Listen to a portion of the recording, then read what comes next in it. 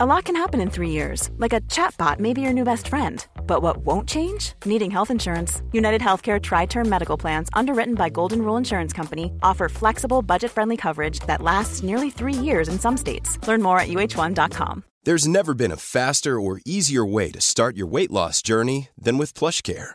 PlushCare accepts most insurance plans and gives you online access to board-certified physicians who can prescribe FDA-approved weight loss medications like Wegovy and Zepbound for those who qualify.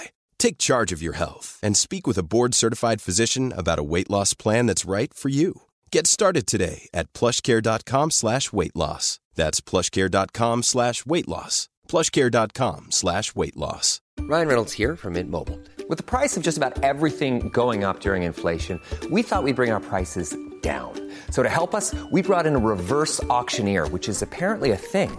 Mint Mobile Unlimited Premium Wireless. How to get 30, 30, bit to get 30, bit to get 20, 20, 20, bit to get 20, 20, bit to get 15, 15, 15, 15, just $15 a month? Sold! Give it a try at mintmobile.com/switch. $45 up front for 3 months plus taxes and fees. Promo rate for new customers for limited time. Unlimited more than 40 gigabytes per month. Slows full terms at mintmobile.com. At Sheffield. It's my only regret in my time at Sheffield, the way I left.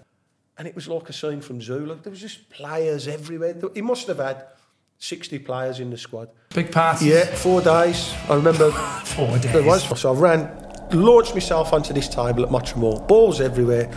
These two blokes, horrified, disgusted, anything but laughing. Things going on, explosions, fighting, shouting, burst pane of glass. Just remember Fergie just doing this. I still smashed the windows on the coach. Was it your decision, or did you have an agent at that time? I think I had an agent on all of them. They want you to move, John, didn't they? They always want you to move. They don't make no money with No. I look back now and, God, I can't remember the amount that I had, but it would have been an agent every move I ever had. And I know it's hard to put an experienced head on young shoulders, but I'd never have one again there.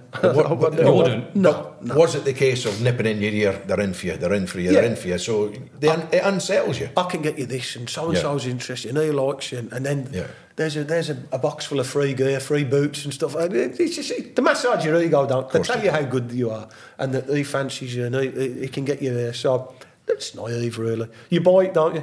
You buy into it. Do you reckon agents sometimes lie to you? You know, you'd be better off saying that they sometimes tell you the truth rather than that they lie to you. It's not all because now, as a fan, one comment you've just said, an agent's not going to get any money if you stay there. No. And he said, I can get you here, I can get you there. So, John was a goal scorer. If John went a season and scored 3 goals, no agent in the world's going to get him a move to fucking Liverpool or Man U either. You only get yourself the moves. But and John's right what he says, they'll just drop these little bits in now and then, so-and-so's in, I've spoke to so-and-so, he's really fan. So yeah, they massage your ego, they tell you how good you are, and they want you to go, because ultimately that gets them their few quid, doesn't it?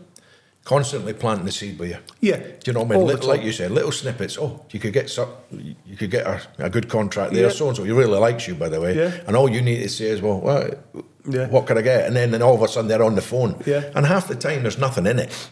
They just want to gauge your reaction. They plant that seed and then it snowballs, and then all of a sudden, he wants to go to a manager's, hey, Paul, come, maybe. Yeah. Well, would you fancy him, Yeah. Wow. Hit the ground running, really, didn't you? Back at Birmingham, you launched. Yeah, we went back and we went on a really good run. I think 12 unbeaten, and we ended up sneaking in 6th place, getting into the playoffs. So that was fantastic. And I think that Blues had got in the playoffs under Trevor. I think he was either 3 or 4 years out of his 6 years there, and couldn't quite get over the line. I think Watford beat them 1 year, Preston beat them on penalties, Bolton beat them. So we got in and we played Millwall. Ended up beating Millwall and getting to the final against Norwich. I think I remember this. Did it kick off at the Den? Mate, it was unbelievable. My abiding memory of that is we stood on the pitch at the Den. It's about 1:30 in the morning. Theo Pafitis was the chairman. The football fans of Millwall decided to attack the police. And it was like a fucking war zone. The Birmingham fans the chairman were come all down locked and inside the ground. While that's they were all not kicking off outside, involved. Yeah. Like Russia, wasn't it? Theo Pafitis come down and he's got a couple of crates of beer, and a couple of the bar staff, they've got a couple of crates of beer. So we're on there, basically just looking at this helicopter going round, listening to things going on, explosions, fighting, shouting. Yeah, on the pitch, and we didn't get off there till probably 1:30, 2 o'clock.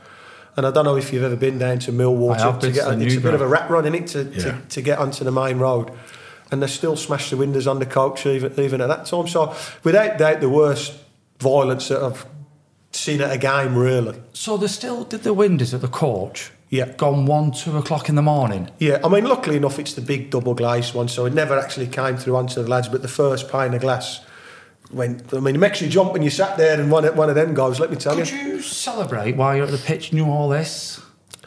Yeah, I mean, listen, we didn't know to the extent of what was going on. At the end of the day, no disrespect to Millwall, we're just down there thinking it's Millwall doing what fucking Millwall are known to do. We didn't realise that fucking 10 police horses had died and there's that much trouble down there. But yeah, I mean, listen, we just got to the playoff final and we got free beer. It's a great combination. Playoff final? Yep. That was a colourful affair, wasn't it? Brilliant, yeah. Millennium Stadium, 75,000 people.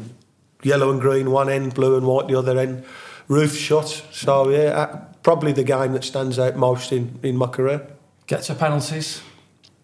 Up comes your turn. Is it something you practice in the week? Yeah, we'd practice religiously every day, even to the extent of the walk from the centre circle to the penalty spot. But really, I don't know what the point was. I mean, John will tell you, the pressure of doing it in a live situation in a game. You could go and practice it 100 times in the week in training and score 100 goals. Completely different when push comes to shove. But we did practice them. But it's a pointless task, is it? Yeah, I think the moment so. And everything, all the pressure. Yeah, you know, for weeks leading up to it, you're hearing about the value of the game. It's the richest club game in the world, and it's worth 100 million to the club that goes up. And Blues haven't been in the top flight for 16 years and this and that. So I think the pressure of it, 75,000 people, the roof was shut as well, which seemed to make the atmosphere. I bet it would have been louder than any atmosphere you're going to get. So yeah, it's nerve-wracking to say the least. Did you have your corner picked? I just always used to blast it. I always used to tend to blast it to my left, the keeper's right. And I think the worst thing you can do is sort of second-guess yourself and think, well, maybe I'll change it. So the big thing for me was always getting a good connection with the ball. I thought I always tried to lace it if I could. So it was all about getting the good connection. The worrying thing for me taking that penalty was I was getting cramp in my legs. So I always used to have, in my calves, I always used to have quite a long run-up to take a penalty. And one of my pet hates at the moment is seeing these stupid run-ups where they hop, skip and a jump or they change this and do that and miss it. So I had to shorten my run-up by quite a few yards because I knew my calves would have cramped up before I struck the ball. So that was a worry. And then just the pressure of thinking, fucking, don't miss. But you've added pressure. You're a Blue. Yeah. It's your hometown team. Top man. Yeah. Main man going up to take the penalty. You just do not want to miss. Well, that was all that was running through my mind was don't miss. Don't be the one to miss. If I miss this, people are always going to remember my career, regardless of what I do, what I've done, that you were the one that missed the penalty. You were the Blues fan that missed for Birmingham in the playoff final, and we haven't been up for 60. So couldn't be thinking more negative things, really, going up to take a penalty. Worst scenarios? Yeah, worst case scenarios. It was just the worst case scenario that I go up, I miss the penalty, and we don't go up. And then, I'm thinking, how do I recover from this? To this day, it would have been, Paul, what about that penalty? Yeah. And to this day, I still get people ask me about that shootout. And you rightly say, if it had gone the other way, I'd have still got it now to this day. So, nerve-wracking. It went in anyway, didn't it? It did, it went in, yeah. I watched it last night. Very muted celebration. I honestly, it was really, it sounds a bit soppy now, but it was really emotional and I could have quite easily fucking shed a tear. I just remember doing that and thinking, thank fuck, that's over. I've done my bit now. On to the rest of the lads, you've got to do your bit. So was it more like relief? Yeah, that's exactly what it was. Because of all the negative you were having, you know, I can't believe you fought going in. But then it is I've never been in relief that because situation. You can't really celebrate at the time because we hadn't won it. You celebrate after when we've won, you know, we've gone through. But at the time, it's just relief that you've done your part. You've got to rely on your teammates now doing their part. Wasn't it ironic as well? Because the first time around, Barry Fry liked the fact that you could take a penalty, and there you are a few years later, stepping up in the playoff final and putting your penalty in the back of the net. It was, you know, like I said earlier, it was one of the big things that Baz spoke to me about was taking penalties for Birmingham City.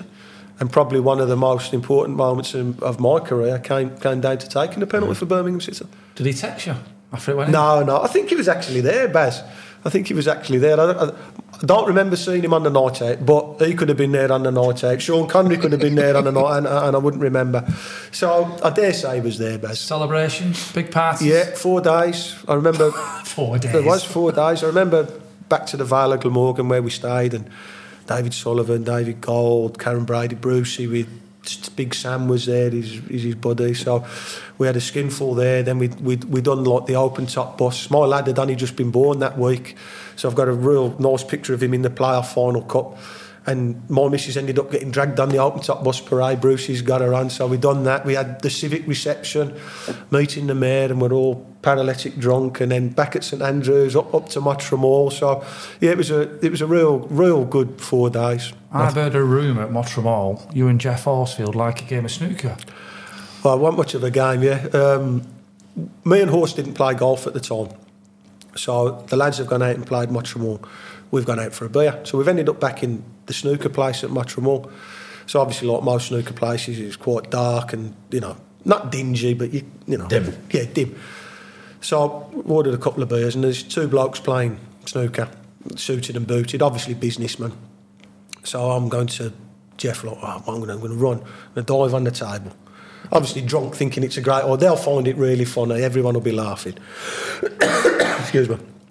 And knock all the balls out the way. So, you won't do that. Ended up doing it, haven't I? So I launched myself onto this table at Mottram Hall, balls everywhere. These 2 blokes, horrified, disgusted, anything but laughing. So I'm like giggling, and I've sort of rolled over, looked, and just in a little alcove there, Steve Bruce having a coffee with Alex Ferguson. So I just remember Brucey fucking giving me the daggers, and I just remember Fergie just doing this, as if to say, fuck you now. What have you got here? Yeah, that's one of your players. Yeah. And I'm convinced to this day, Horse knew they were there. I'm convinced to this day he knew they were there. He's egged you. Yeah, he's had me in it. Not the first time he's done it down the years, let me tell you. So, Sir Alex's first impression of you, obviously, sliding along that snooker table. Well, John, I really think that's what scuppered me move to Man U. If I hadn't done that, I could have seen the Man U move coming a bit, you know, at some stage. Could have been sitting there talking about you, and there you go. But it was horrible because, like, Brucey said something to me without saying anything, and it was just a look of horror, and it was just a look of disgust on Fergie. Did you get up and just like sheepishly? Yeah, well, I'm giggling. So as you can imagine, sort of threw myself like that onto the table. So I've knocked all the balls. So I'm like giggling, like, and then I've sort of gradually sort of rolled round. So as I'm lying on my back then laughing, I've looked like that, and they're sitting there, and I've seen their look, and I've just gone. So I've like climbed up off the table. He's fucking doubled over at the bar, and I saw we've had to up, didn't you? Yeah, oh yeah. You think like the best manager ever now. The only thing he ever knows about me is how idiotic I've been in Mottram Hall, but exit right. Yeah, straight out. Come on, I think we better go. We've outstayed our welcome there. So, death stare off Brucey and Sir Alex shaking so their head. A bit embarrassing to say the least. Well, let me ask you about Brucey, because obviously going back to the first time at Birmingham, a teammate. Like the social side, you enjoyed a pint with him and everything else. Further down the line, how much did he change?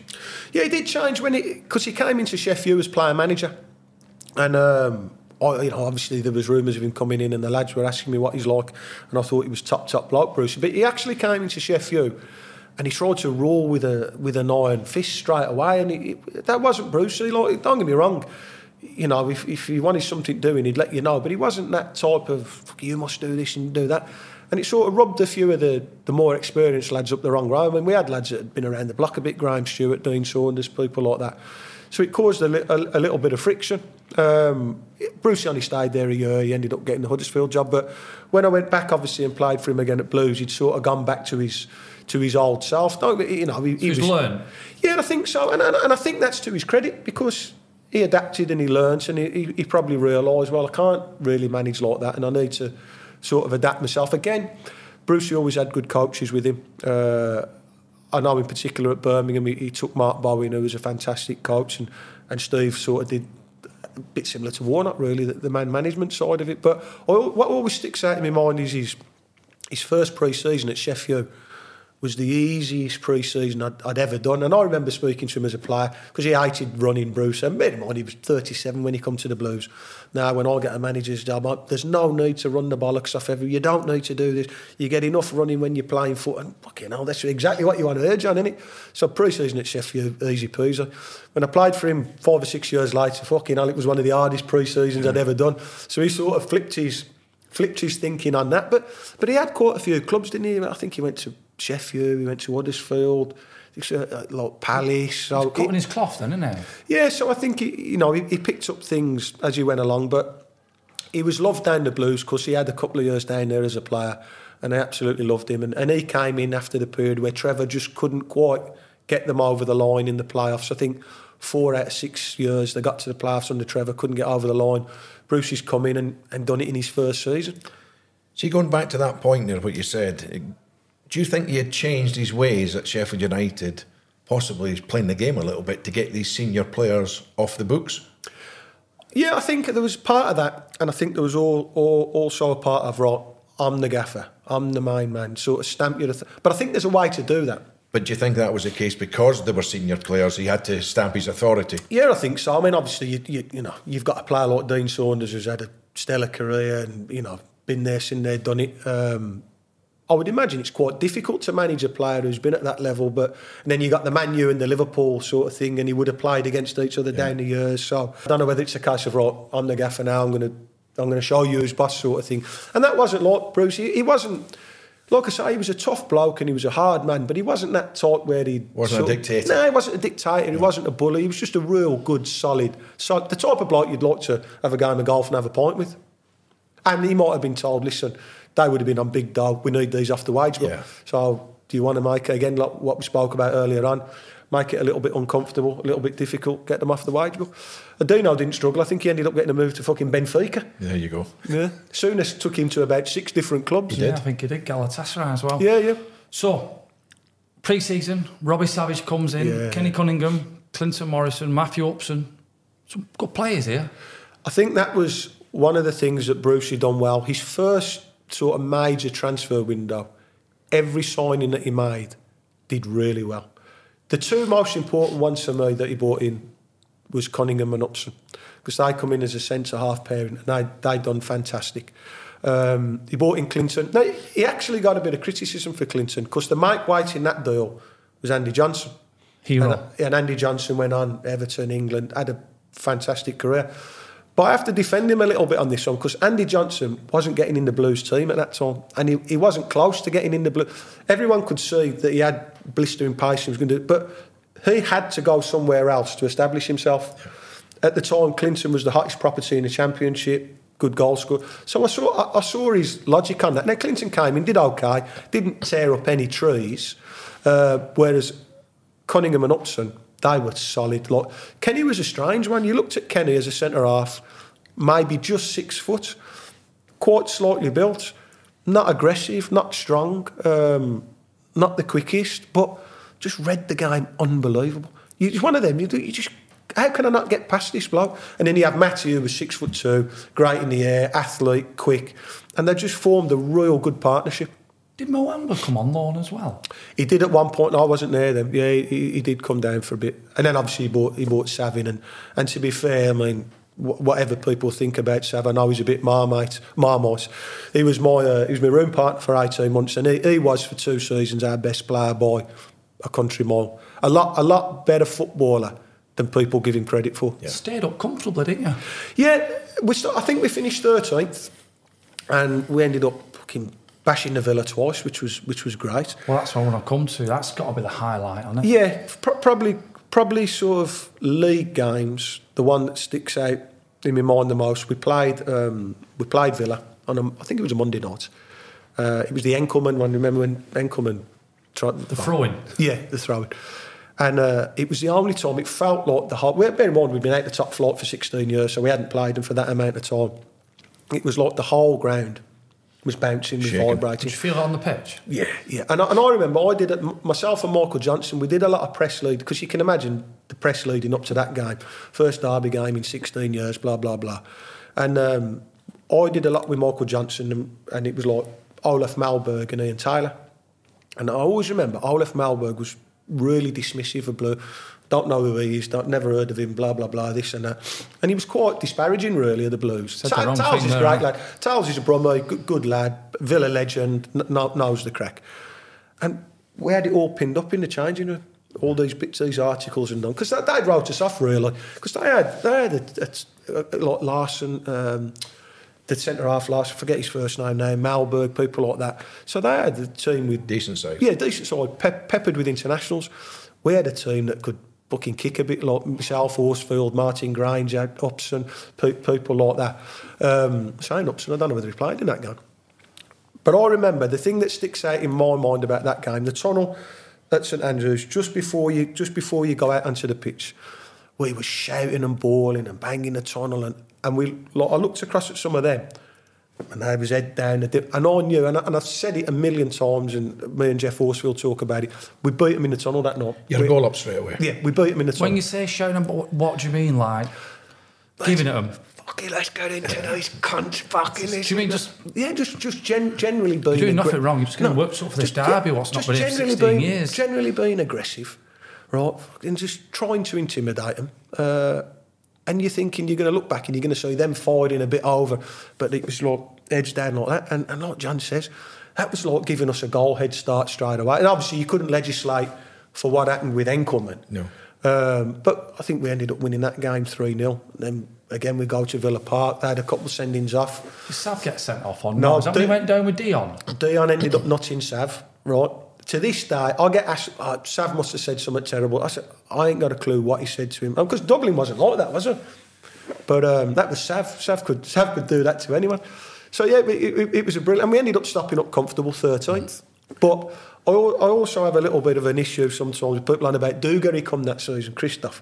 That was great. Oh, Christoph kept us up. We'd have stopped up comfortable with... Christoph was like the cherry on the cake. But we'd have stopped up with or without Christoph that season. When I come to him, I remember him coming up ball, and he could play, couldn't he? Oh, mate. Maverick, wasn't he? Won the Euros, won the World Cup, played for Barca, but you know, Mug, if you play at that level. No. But it was amazing because all of a sudden, there was no inkling he was coming. He turned into training for one day. You know, you got Christoph that's 6'2", long hair, the head, and he was a proper nice geezer as well, real nice. Speak English? Yeah. Spoke English when he wanted to. Yeah. But, right, okay. No, but he was great. He was a real good lad. I believe there's... did he have dodgy knees? Yeah, we only signed him to the end of the season. He did, from what I heard, he didn't really want to play, but we'd offered him mega dough to come and he'd play. And he was fucking... He trained with him and some of the things that he'd done in matches, and I think he scored. He's regarded down the Blues. This is the impact he had. He's regarded down the Blues. Some of the younger ones will put him on a pedestal, same level as Trevor. Best ever player. And he's talked about in the same breath as Trevor Francis. Played 31 games, scored 6 goals. There you go. But that's the regard he's held, the impact that he had down there. And he was unbelievable. Is there a storyline with the fitness man? Yeah. Neil, we had this physio, Neil McDermott, great, best physio I ever worked with, from Sunderland. But he was one of them. If you was out injured, you'd come back fitter than the lads in the first team because he'd get you fit and he would run the bollocks off you. So Tuesday, Brucey always used to let us have a Wednesday off, but he'd run you on a Tuesday or work you in the gym, which you'd check every 6 o'clock. So Tuesday we're doing this gym session. So you got the rower, weights, the running machine, the bike, everything. So we're all in there and fucking going hell for leather. No, Christoph. So Brucey's what he was a big stickler for was timekeeping. If you was late, it was like fucking murder. Hated it. So anyway, we're about 15, 20 minutes into the session. Everyone's going hell for leather. King Christoph walks around the door with a cup of coffee. Like, pokes his head in like that, sick and sip of his coffee. So Neil McDermott, the physio, like, shouts to Christoph, after he's done on there, you jump on there. And he just went, I think it was a rowing machine, and he just like looked, he went, footballer, not rower. Like, went back into the canteen. So we're all thinking, fucking hell, Bruce is going to lose his mind there. So like, we're all like sort of looking, what's Brucey going to say? And he went, when you cunts win the World Cup, you can do that as well. Carry on. Just carry on. He'd done that. I remember we played in in Malaysia? Malaysia, yeah. So again, we ended up getting to the hotel in Malaysia about 3:30 in the morning. So everyone's knackered, time difference and all that. You don't know whether you're coming or going. So Bruce is laying the law down, right? So to me, an horse really. Don't get going out here. Don't do this, and you can't have a beer on that day. Again, where's Christoph? So we're all there, like club tracksuits and all that, and there's your room key. So I'll never forget, you hear like the bing, the lift doors open. King Christoph comes bowling out. Linen shirt on, ripped shirt, like some out of Miami Vice, walking like that. So we're all like that. So Steve's gone, Christoph, where are you going? He said, I'm going out. I just went out. Again, lads, when you've won the World Cup, it's just madness. But I think you had to manage it. I don't think it finished well in the end, the relationship, but he come in and it was... If you're doing the business... Hey, it's Ryan Reynolds, and I'm here with Keith, co-star of my upcoming film, If, only in theaters May 17th. Do you want to tell people the big news? All right, I'll do it. Sign up now and you'll get unlimited for $15 a month and 6 months of Paramount Plus Essential Plan on us. MintMobile.com/switch. Upfront payment of $45 equivalent to $15 per month. Unlimited over 40 gigabytes per month. Face lower speeds. Videos at 480p. Active Mint customers by 531.24 get 6 months of Paramount Plus Essential Plan. Auto renews after 6 months. Offer ends May 31st, 2024. Separate Paramount Plus registration required. Terms and conditions apply if rated PG. Even when we're on a budget, we still deserve nice things. Quince is a place to scoop up stunning high-end goods for 50 to 80% less than similar brands. They have buttery soft cashmere sweaters starting at $50, luxurious Italian leather bags, and so much more. Plus, Quince only works with factories that use safe, ethical, and responsible manufacturing. Get the high-end goods you'll love without the high price tag with Quince. Go to quince.com/style for free shipping and 365-day returns. You can get away with it, surely. And he was brilliant. I mean, probably ability-wise, he was the best player I ever played with. And he was good.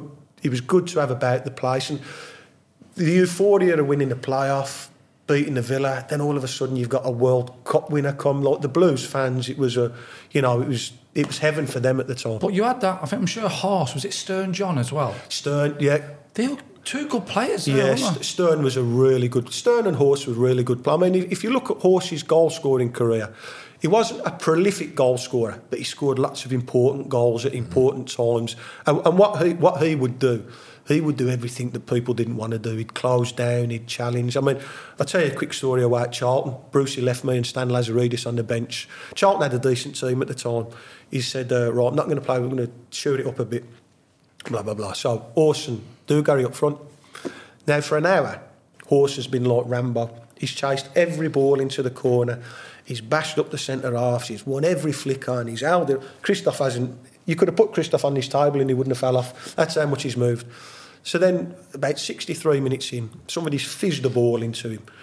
And he's fucking brought it down and done some flick, backhurled it. Right. Amazing bit of skill.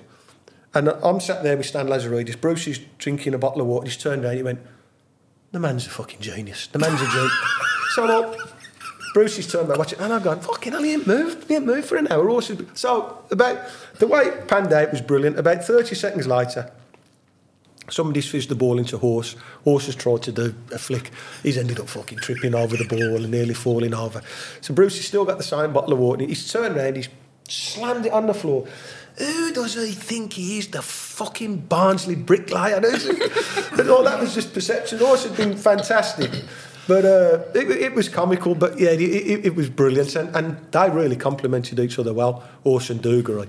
And I think we went the last 6 or 7 games not losing a game.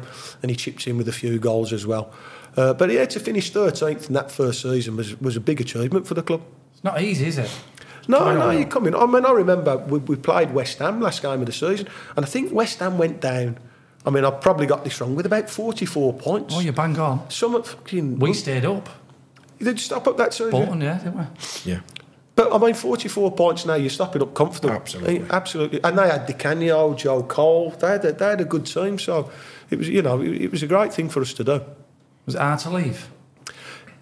Funnily enough, it wasn't the second time because of the way it was handled. Brucey came to me. I had 2 or 3 years left on my contract because I'd signed... I don't know whether I'd signed 3 or 4 years when I went back. So I definitely had at least 2 years left. And he come to me. I was 31.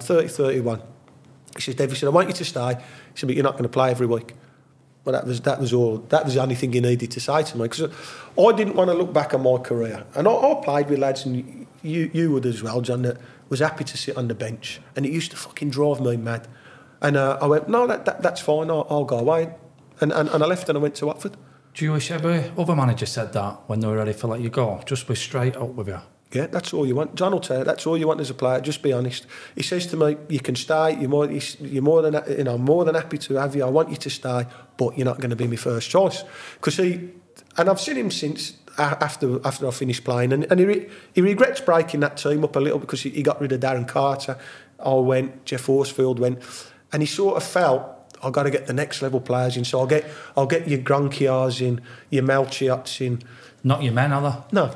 He built a team on lads that give on. And I always remember him saying to me, when I was finishing off at Warsaw, he came to watch someone who was having the crack, and he was talking about this. He said, when I went to bed on a Friday night, he said, I knew what all you lads was going to give me on the Saturday. He said, and his exact words were, these cunts I've got now, I don't know what they're going to give me from one week to the next. So he built a team on being solid, really. But more importantly, you broke up that dressing room as well. Yeah. And that's the heartbeat of the football club. Yeah. And if you get rid of the wrong players at the wrong time out of that dressing room, it leaves a big void. Yeah, without a doubt. We was a team, I think if you speak to anyone from that squad, I mean, don't get me wrong, we weren't crap players, but we was a team that was built on hard work, a real togetherness, a real solid team. I mean, we had players like Stan Lazaridis, great winger Stan Lazaridis, Stern and Horse would always nick you a goal, but we never had someone that, I don't know, like who could win you a game out of nothing sort of thing. But we was a solid unit. We could play, but we could do the physical side of it as well. And it was built on that, the success. And also, if you get rid of the wrong ones at the wrong time, let's say, you lose that effect, because you know what it's about, playing against Villa, the local derbies, what it means to the supporters, what it means to the city itself. Yeah. When you start to lose that, it doesn't mean as much. Yeah, and I think if you looked when it sort of went a bit sour towards the end of Brucey's, the team was full of lads that was Premiership players for other clubs who were sort of coming for the. I mean, it's probably been a bit harsh to say the last payday, but they never had the affinity with the club that the team that got them, that got promoted did. But I get it. Maybe as a manager, I've never been a manager. I've got no inclination to be a manager.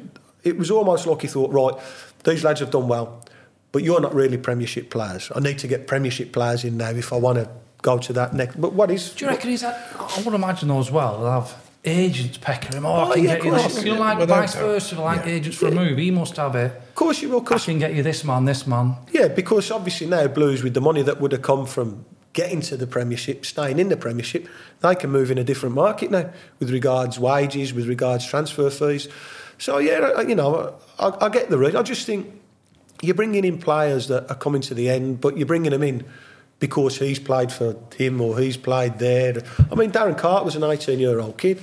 We got rid of Darren Carter to the Albion for $3.5 million, something like that, and we bring in the likes of Muzzy. No disrespect to Muzzy, he's a fantastic player, but he was 30-something. To me, you've got to build a team around Darren Carter, who's 18, 19, 20. Not the other way around. So I always felt that, and he did say to me later on that one of his biggest regrets was that the team always needs refreshing, doesn't it? Fergie was a master at it, but I think maybe he'd done it too soon. Too quick, too soon. Too much too soon. Yeah, and get rid of the similar type of player too soon. Yeah, and I mean the heartbeat. Yeah, he played. I mean, Brucey was hard as nails, as 100%, and he built that into that team that had a lot of success, and maybe he sort of went away from that ethos a little bit with some of the lads that he brought in. So you move on. Yeah. Watford. Yeah. Happy. Yeah, it was great. It was great. I didn't enjoy living down south. I must admit that was sort of the biggest eye-opener for me. I was very fortunate in majority of my career that I could be based in Birmingham, travelled obviously Nottingham, Sheffield. So that was a bit of an eye-opener. Unusual circumstances in getting transferred down there, but Ray Lewington was brilliant, and it was a really good club. Again, it was a bit of a similar situation to the Sheffield one. I'd gone there just after the Vialli days, where Vialli had thrown fortunes at it to try and get them promoted, just come up short. So it was a case of, right, someone else come in, cut the cloth, reduce the wage bill. So again, going into a club that, not in decline is the wrong way to say it, but we're looking not at... having a goal. Yeah, they're not going that way. So you've gone in. I mean, the word is that Elton John. Yeah. Elton John's paid for you basically, and paying your wages. Yeah, that was right. Apparently, he said to Ray Lewington, "Listen, the club was skint." He said, "I'll bankroll one player, transfer fee and wages." And Ray says to me, "So yeah, Elton John paid for my 3-year contract down at Watford. Never met him, never spoke to him, anything. You can imagine the stick I've got down the years in changing rooms about this job." What a good fan he is then, not getting involved with you and all. He's just done that for the club. Liam, honestly, when we used to play away games, the phone would go 6 o'clock, whatever it is, and he'd be on the phone to Ray Lewington every Saturday asking about the game. And even Ray Lewington's a proper football man.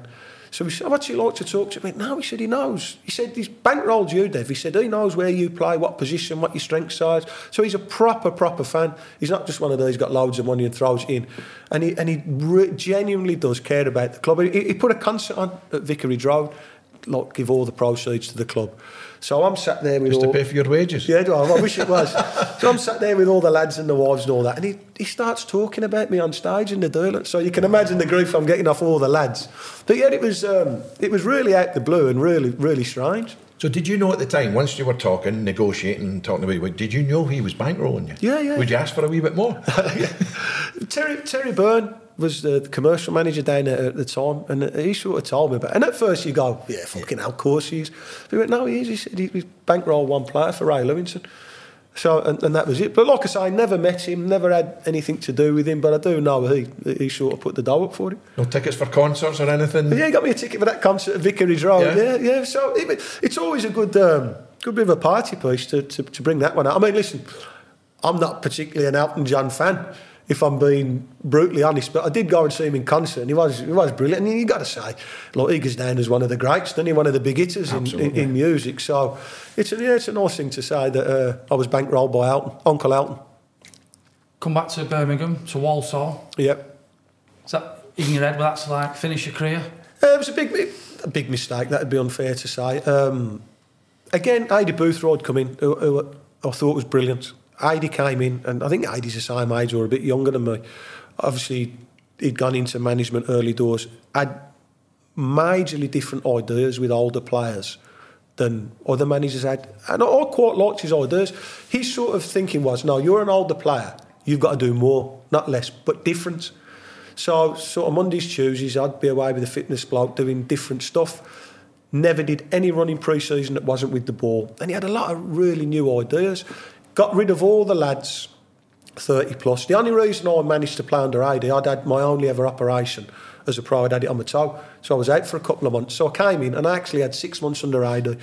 Excuse me. Did really well. But again, he said, Dev, got me in the office. He said, I've got the chance of getting Chris Eagles from Man United, who's early 20s, right wing. He said, I can get him to the end of the season. You've got the end of the season or a year left, whatever it was. I think it's best if you move on. Brilliant, no problem. Honest, again. He said, I'll get you paid up, I'll get you what I can. On you go, speak to your agent, see where you can. Brilliant, couldn't ask for any more. Now, I went to see Pete Winkelman, who's MK Don's chairman. He took me around. They were only building that fantastic stadium as it was then.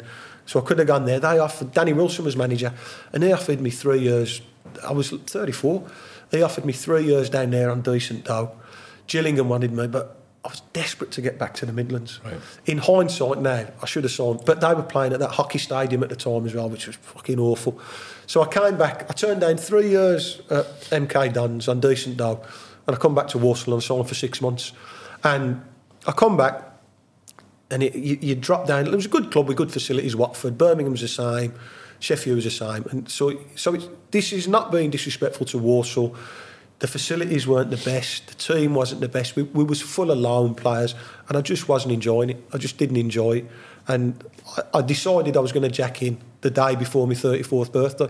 And it was funny because one of the coaches at Blues, Kevin Broadhurst, who to this day is a real good pal of mine, he was manager there. So I always kid him, man, you fucking finished my career, you put the nail in the coffin. But I could have probably stretched it out another couple of years. But I was always one of them. I didn't want to sort of just take the money and not enjoy playing, and I'd stopped enjoying it at the time. And I think having the operation didn't help. Did you regret the MK Dons coming that 3 year deal then? Yeah, looking back now, yeah, big mistake. because that would have took me to 36, 37, which would have been, you know, a great age to play for. Obviously, financially, it would have been a lot better. Because I came back, and I think because I wasn't enjoying it, that sort of made me mind that, right, I'm going to finish now. I'm going to jack in. Whereas if I'd have stopped down there, they were a club in the ascendancy, going places. I might have, you know, gone a little bit longer. I mean, you said they played at that hockey stadium and it wasn't good. Was it the fact that not seeing the bigger picture? If you saw the stadium now and as it sits, that would have made your mind up. He walked me around. They were building. None of the seats were in that, and he's gone, this is going to be that. But in my head, I'm thinking, yeah, but this is all going to be done in a couple of years. I ain't going to see it. It's brilliant that the club's going in that direction, but I'm not really going to see it. The big thing was that I was desperate to get back to the Midlands. That was, you know, I wanted to get back. I wanted to live in Birmingham. Walsall's only down the road. It's going to suit me. And in hindsight, it sounds great on paper though, going back to Walsall as well, doesn't it? Yeah, but it was the wrong move, love. It was, you know, it was a bad move by me. I was just going to ask full circle. So that were your last contracts in the UK. Do you remember what it were? $2,000 a week. $2,000. $2,000 a week, yeah. Because when I went back to the Blues, I signed for the same money. And this is, you know, we've been talking about agents earlier on.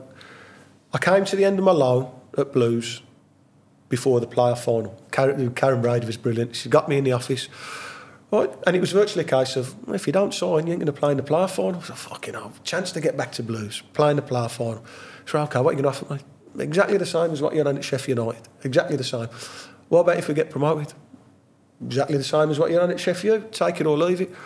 I thought, all right. And so I had, I think it was a 50 or 60 grand promotion bonus. So I went, yeah, but I still get the bonus. She went, no, your agent said that. So I ended up signing for Blues for no more than what I was on at Sheffield. So I went to Blues. The fucking promotion bonus went because the agents had it. And it was one of them, like, do I dig meals in and call a bluff and go, but I just wanted to play, didn't you? Yeah, I just wanted to play and I wanted to be involved in that game. So I ended up signing for exactly the same as what I was on at Sheffield. But you put in the record straight and... Yeah, listen, I'd have done it. You know, I had to do it anyway, but I would have done it even if she said this is what's needed. You've got to try. Yeah, you've got to try. I understand, I want this, I want that. But I was lucky because I went back to Walsall and they were only paying like a few £100. And there was a businessman who sort of sponsored me to go back to Walsall. So $2,000 a week for them was good money big, for them. big push. Yeah. But like I say, I mean, I'd signed... What did I sign? I think I signed a year. But after 6 months, I jacked in, so I agreed to write off the other 6 months. So yeah, but bad move for me, really. In your peak, Scotland came calling. How was that?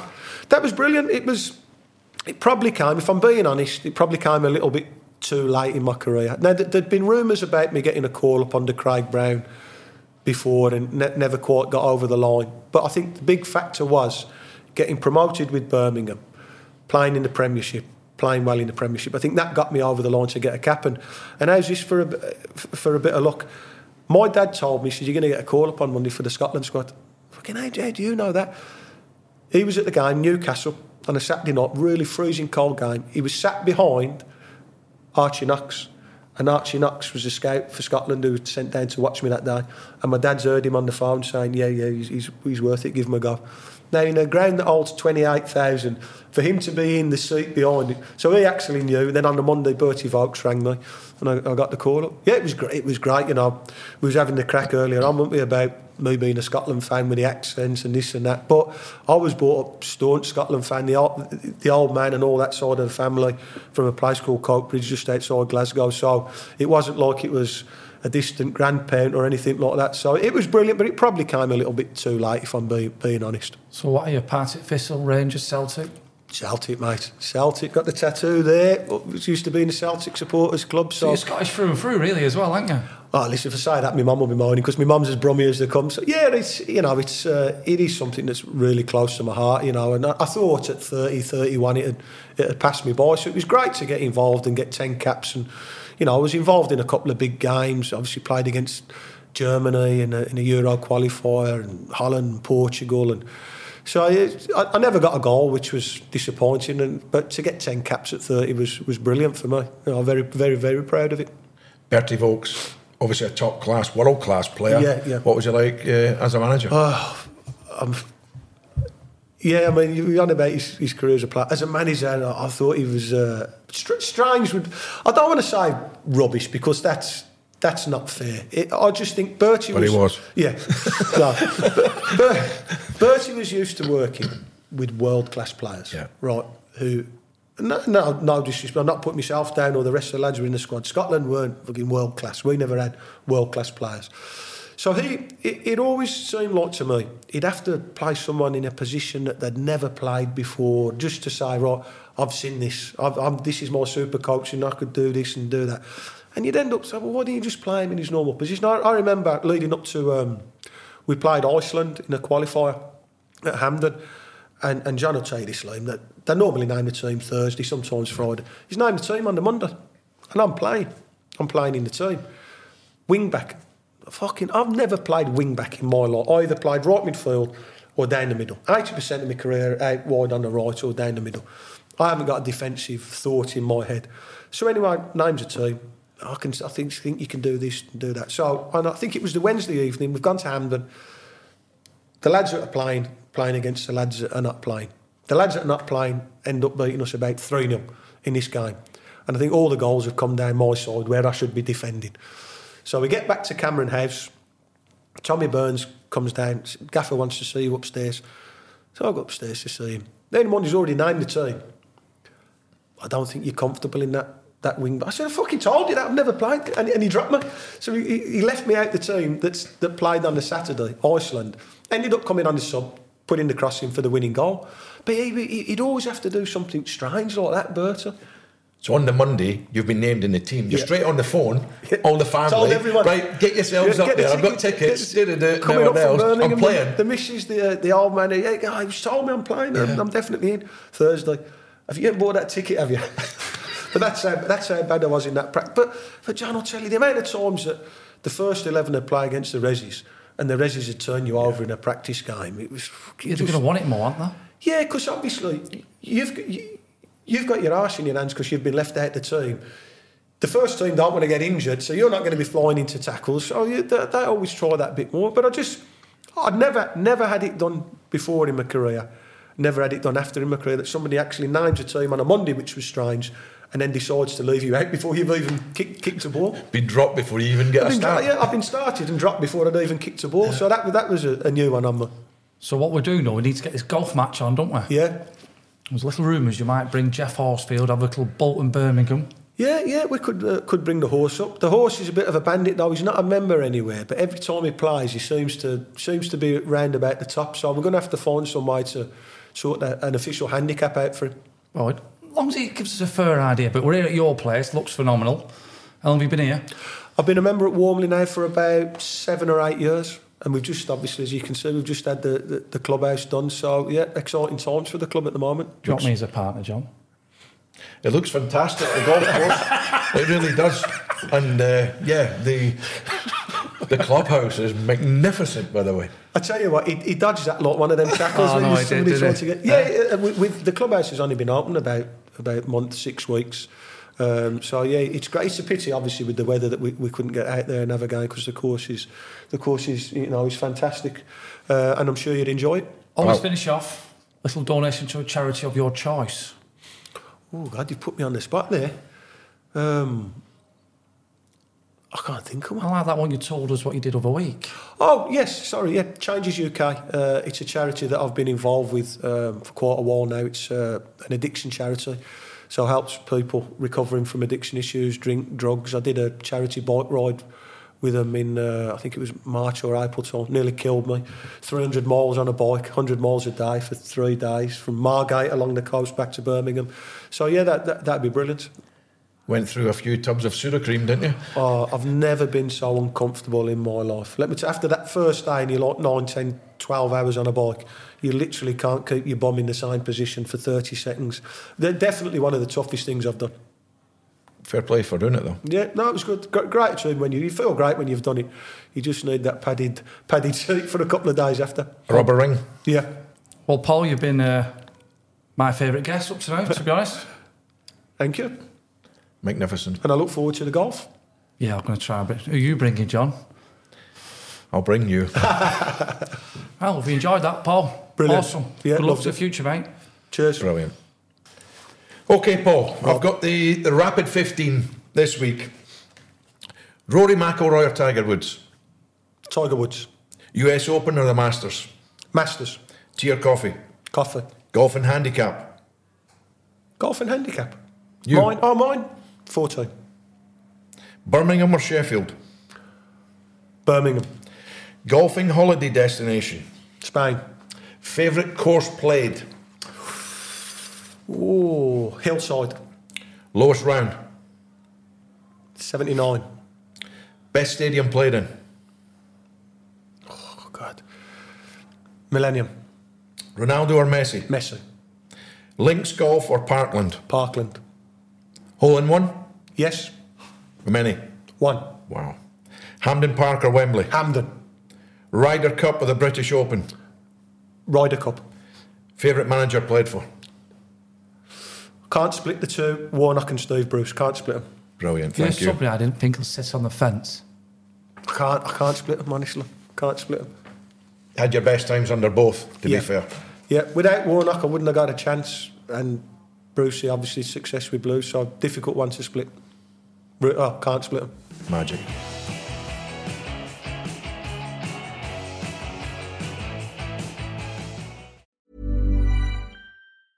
Hey, it's Paige DeSorbo from Giggly Squad. High quality fashion without the price tag. Say hello to Quince. I'm snagging high-end essentials like cozy cashmere sweaters, sleek leather jackets, fine jewelry, and so much more. With Quince being 50 to 80% less than similar brands. And they partner with factories that prioritize safe, ethical, and responsible manufacturing. I love that. Luxury quality within reach. Go to quince.com/style to get free shipping and 365-day returns on your next order. Quince.com/style.